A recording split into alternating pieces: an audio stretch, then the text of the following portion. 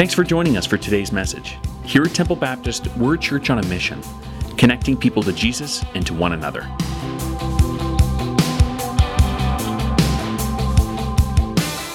Now we're going to pick up the story in 1 Kings chapter 19 from verse 5. If you have your Bibles, you can follow along. Also, we're going to see it on the screen. Now Ahab told Jezebel everything Elijah has done and how he had killed all the prophets with the sword. So Jezebel sent a messenger to Elijah to say, "May the gods deal with me, be it ever so severely, if by this time tomorrow I do not make your life like that one of them." Elijah was afraid, and he ran for his life. He came to Beersheba in Judah. He left his servant there, while he himself went on a day's journey into the wilderness.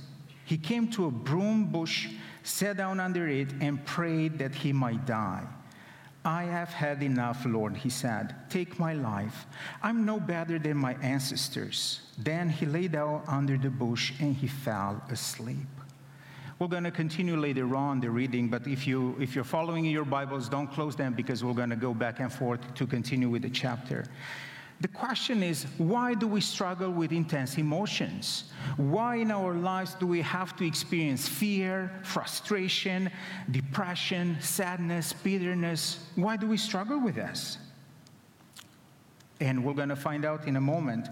But if you have your Bibles with you, I'd like you to look in verse 3 and tell us, what was Elijah experiencing? What was the feeling in his heart in in verse 3? What do you think? He was afraid. He was afraid, right? So Elijah was afraid, and because he was afraid, he ran for his life. I'm pretty sure that many of us here have experienced feelings like this in our life. I think that many of us have experienced having fear or being afraid or being discouraged. What did we do at that time? How did we manage those emotions? Maybe sometimes we try to distract ourselves. Other times we start with prayer and we pray. Other times maybe we go to speak with somebody, like with a doctor or a counselor. And I hope that helped you to manage those emotions. And other times we have to do what Elijah did, to remove ourselves from that situation. So Elijah removed himself from the situation, he ran away, and he took measures for his own safety. However, if we look forward in verse number 4, we can see that Elijah is depressed. He has thoughts of dying, and he says, "You know what, God? I'm no better than my ancestors. I'm no better than my parents. Just take my life." In my field of work, we call that when somebody has passive suicidal thoughts. When somebody says, "I want to go to bed and I don't want to wake up. I just want to go to bed."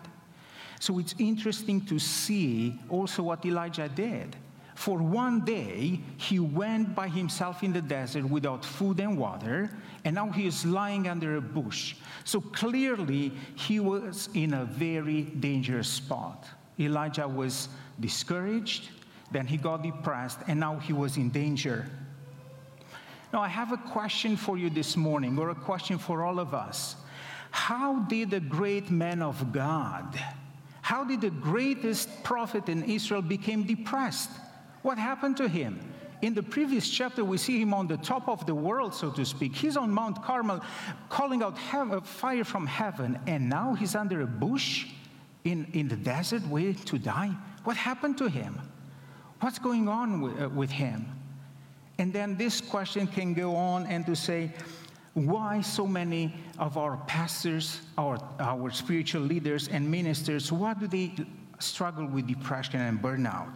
So we can see that Elijah experienced discouragement and depression, and you know why? Because he was vulnerable. And all of us, we are vulnerable, right? Pastors can experience depression and burnout because they are vulnerable. They are human beings like any of us. And when we talk about vulnerabilities, I mean, we need hours to talk about that. But vulnerability means maybe it's biological factors. Maybe something's happening in our body and that triggers depression. Or maybe something is happening in our environment and that triggers depression.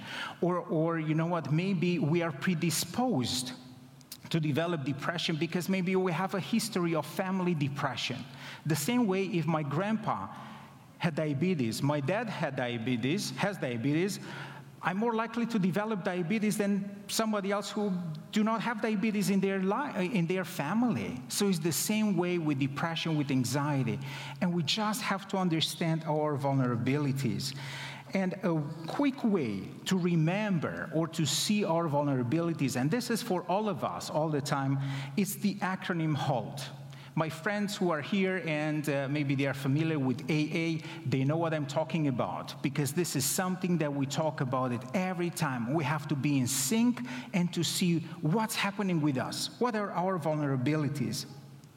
So if we look at this, it says, all the time to ask yourself, am I hungry? Am I angry? Am I lonely? Am I tired? If we were to look at Elijah, he would check all those boxes. He was hungry, definitely. After a day of travel in the desert, he was even thirsty, I would say. He was angry. It looks like he was angry with the people, maybe even with God. He was angry. And then, he was lonely. He was by himself and definitely tired, right? So I would say no wonder that he was in a tough spot because of these vulnerabilities. He was vulnerable and he was depressed. Depression, it's a normal response that we feel when we experience a loss in our life. But when depression stays there and it's intense for more than 2 weeks, we call that clinical depression. And that needs to be treated with counseling, with lifestyle changes, and with medication. When somebody is depressed, it doesn't mean that God abandoned them or that they lost their faith. Not at all. It means that we are struggling and we need to encourage those people. And we need to encourage those of us who are going through something like that. Because depression, it's a mind condition, like any other conditions, like anxiety, post-traumatic stress disorder, bipolar condition, personality disorders. So we need to understand depression is a part of mental health diseases. So in terms of the situation, he was wanted by the queen. This is the big situation. Now, what were the thoughts that went through his mind when he was wanted by the queen? He said, I had enough of this. I want to die. We already seen that in his heart he was feeling, he was afraid. And what was the behavior? What did he do? He ran away, and now he is laying under a bush, waiting to die. And his body sensations, he was tired, right? So we need to understand that everything is connected. Our thoughts are connected with our feelings, our behaviors, and our physical sensations. And the only thing that we can change, it's our thoughts, how we think about something, and what we do about it. And the feelings will always change. Now, what I'd like to do this morning is to look in the Word of God and to see some of the principles that we can use to manage difficult emotions.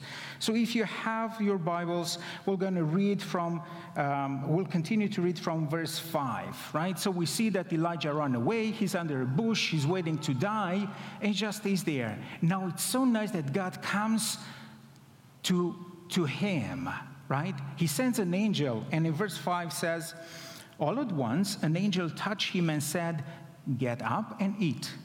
He looked around, and there by his head was some bread baked over hot coals and a jar of water. He ate and drank, and they lay down again. The angel of the Lord came back a second time and touched him, and he said, get up and eat, for the journey is too much for you. So he got up and ate and drank. When we struggle with a crisis in our life, when we struggle with intense emotions, the first thing that we need to do is to take care of the basics.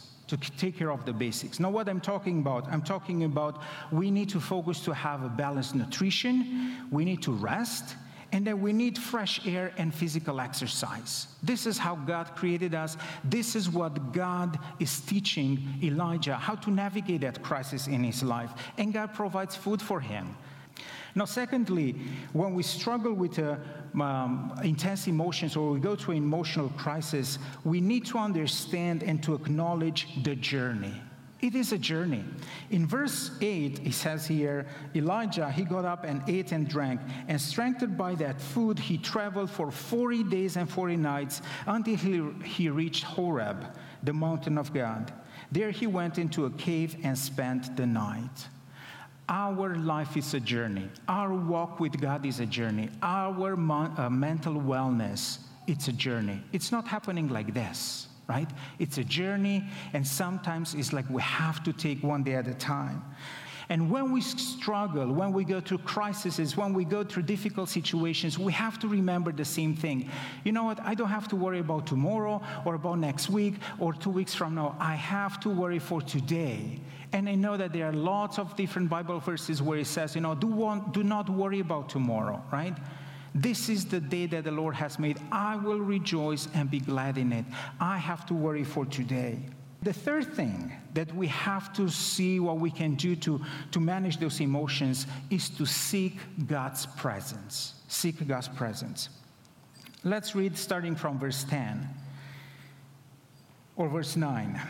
So Elijah gets to the mountain, he goes into the cave, and the word of the Lord came to him and said, "What are you doing here, Elijah?" Elijah replied, I have been very zealous for the Lord God Almighty. The Israelites have rejected your covenant, torn down your altars, have put your prophets to death with the sword. I am the only one left, and now they try to kill me too. The Lord said, "Go out and stand on the mountain in the presence of the Lord, for the Lord is about to pass by." Then a great and powerful wind tore the mountains apart and shattered the rocks before the Lord. But the Lord was not in the wind. After the wind, there was an earthquake, but the Lord was not in the earthquake. After the earthquake came a fire, but the Lord was not in the fire. And after the fire came a gentle whisper. When Elijah heard it, he pulled his cloak over his face, and he went out and stood at the mouth of the cave. Then a voice said to him, "What are you doing here, Elijah?" He replied, "I have been very zealous for the Lord God Almighty. The Israelites have rejected your covenant, tore down your altars, and put your prophets to death with the sword. I am the only one left, and now they are trying to kill me too."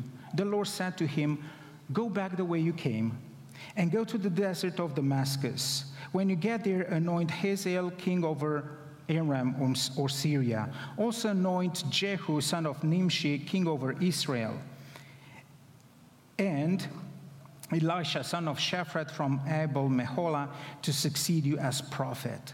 And verse 18, "Yet I reserve," now there are some translations that says, "I have reserved 7,000 in Israel, all those whose knees have not bowed down to Baal, and whose mouths have not kissed him." You see, in verse 9, we see that Elijah finally reaches the mountain. He gets into the cave, and the word of God comes for a visit and says, "Elijah, what are you doing here?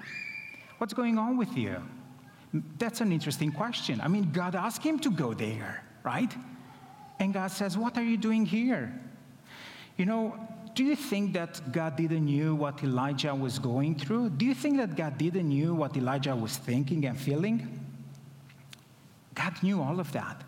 But God wanted Elijah to be able to hear himself, to speak out loud, so he can make a connection, so he can understand himself. And in verse number 10, we see Elijah's answer. And you know what Elijah's saying? "God, I was full of passion for you, God. I was very zealous, full of passion. But now I'm disappointed, I'm alone, I'm isolated and afraid. I'm scared for my life.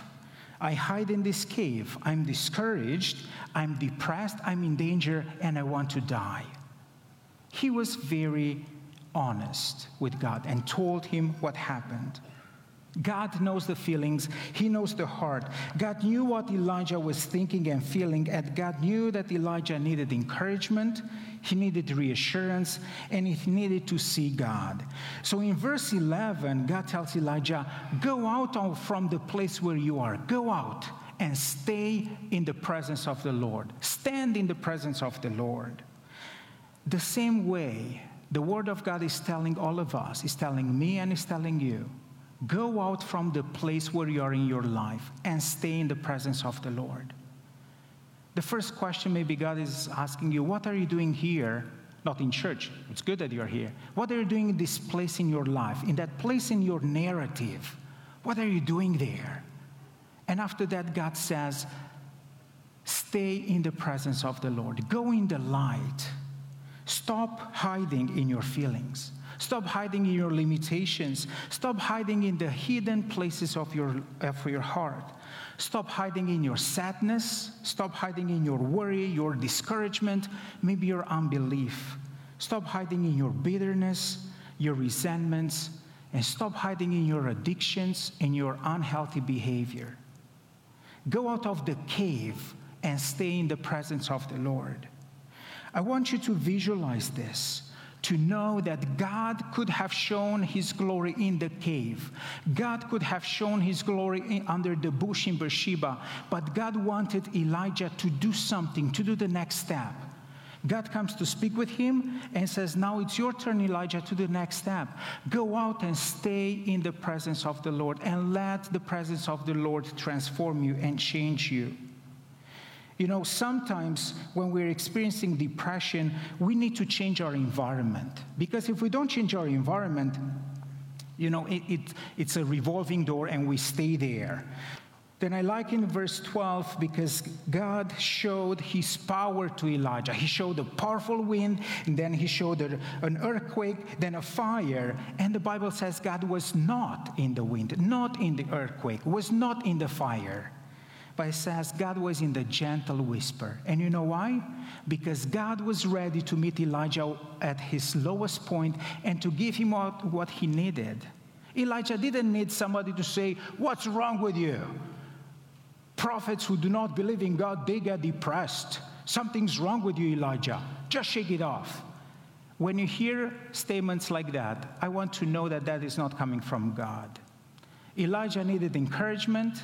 He needed reassurance, and God came to him in a gentle whisper and says, Elijah, I want you to know that you are not alone.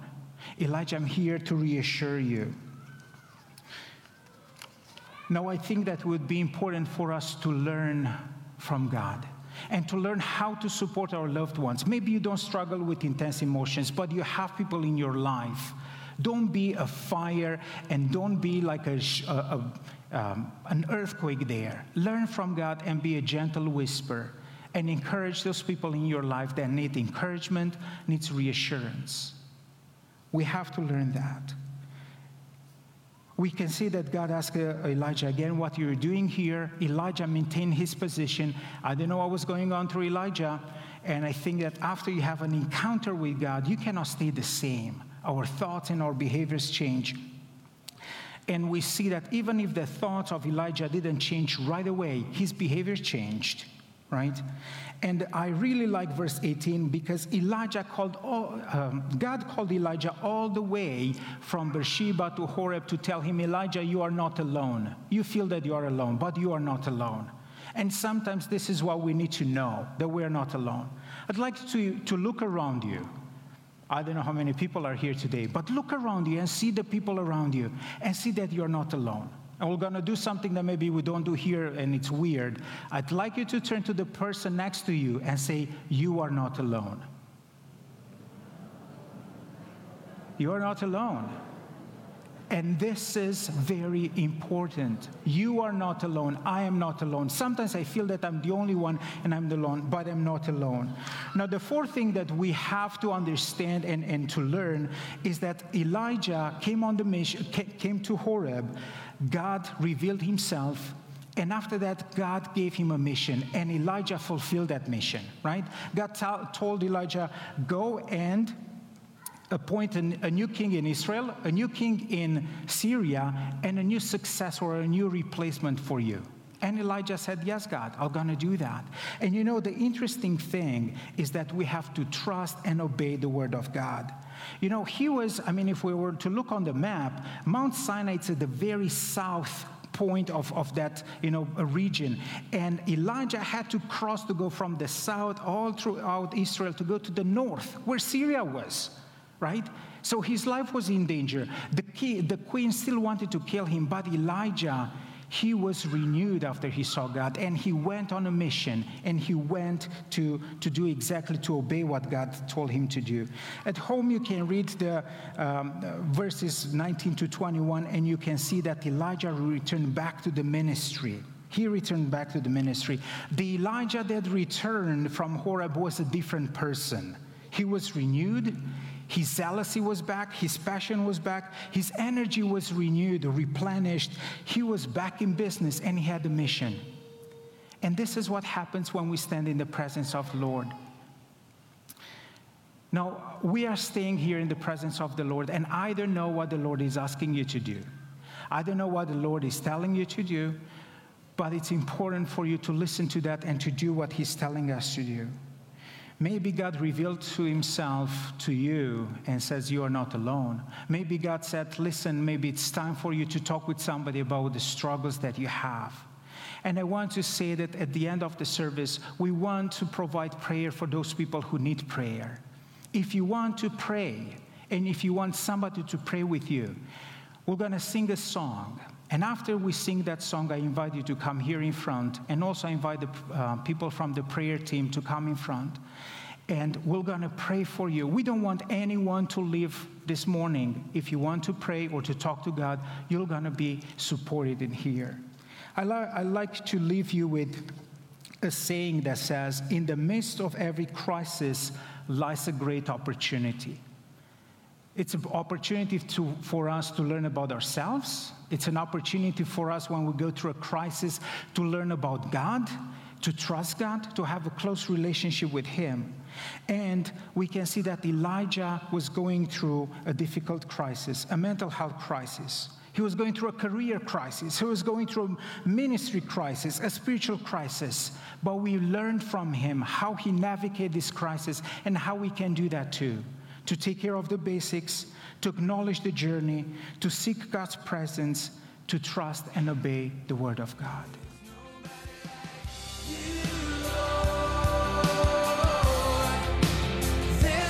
Thanks for listening, and consider joining us live on Sundays at 9:15 and 11 a.m.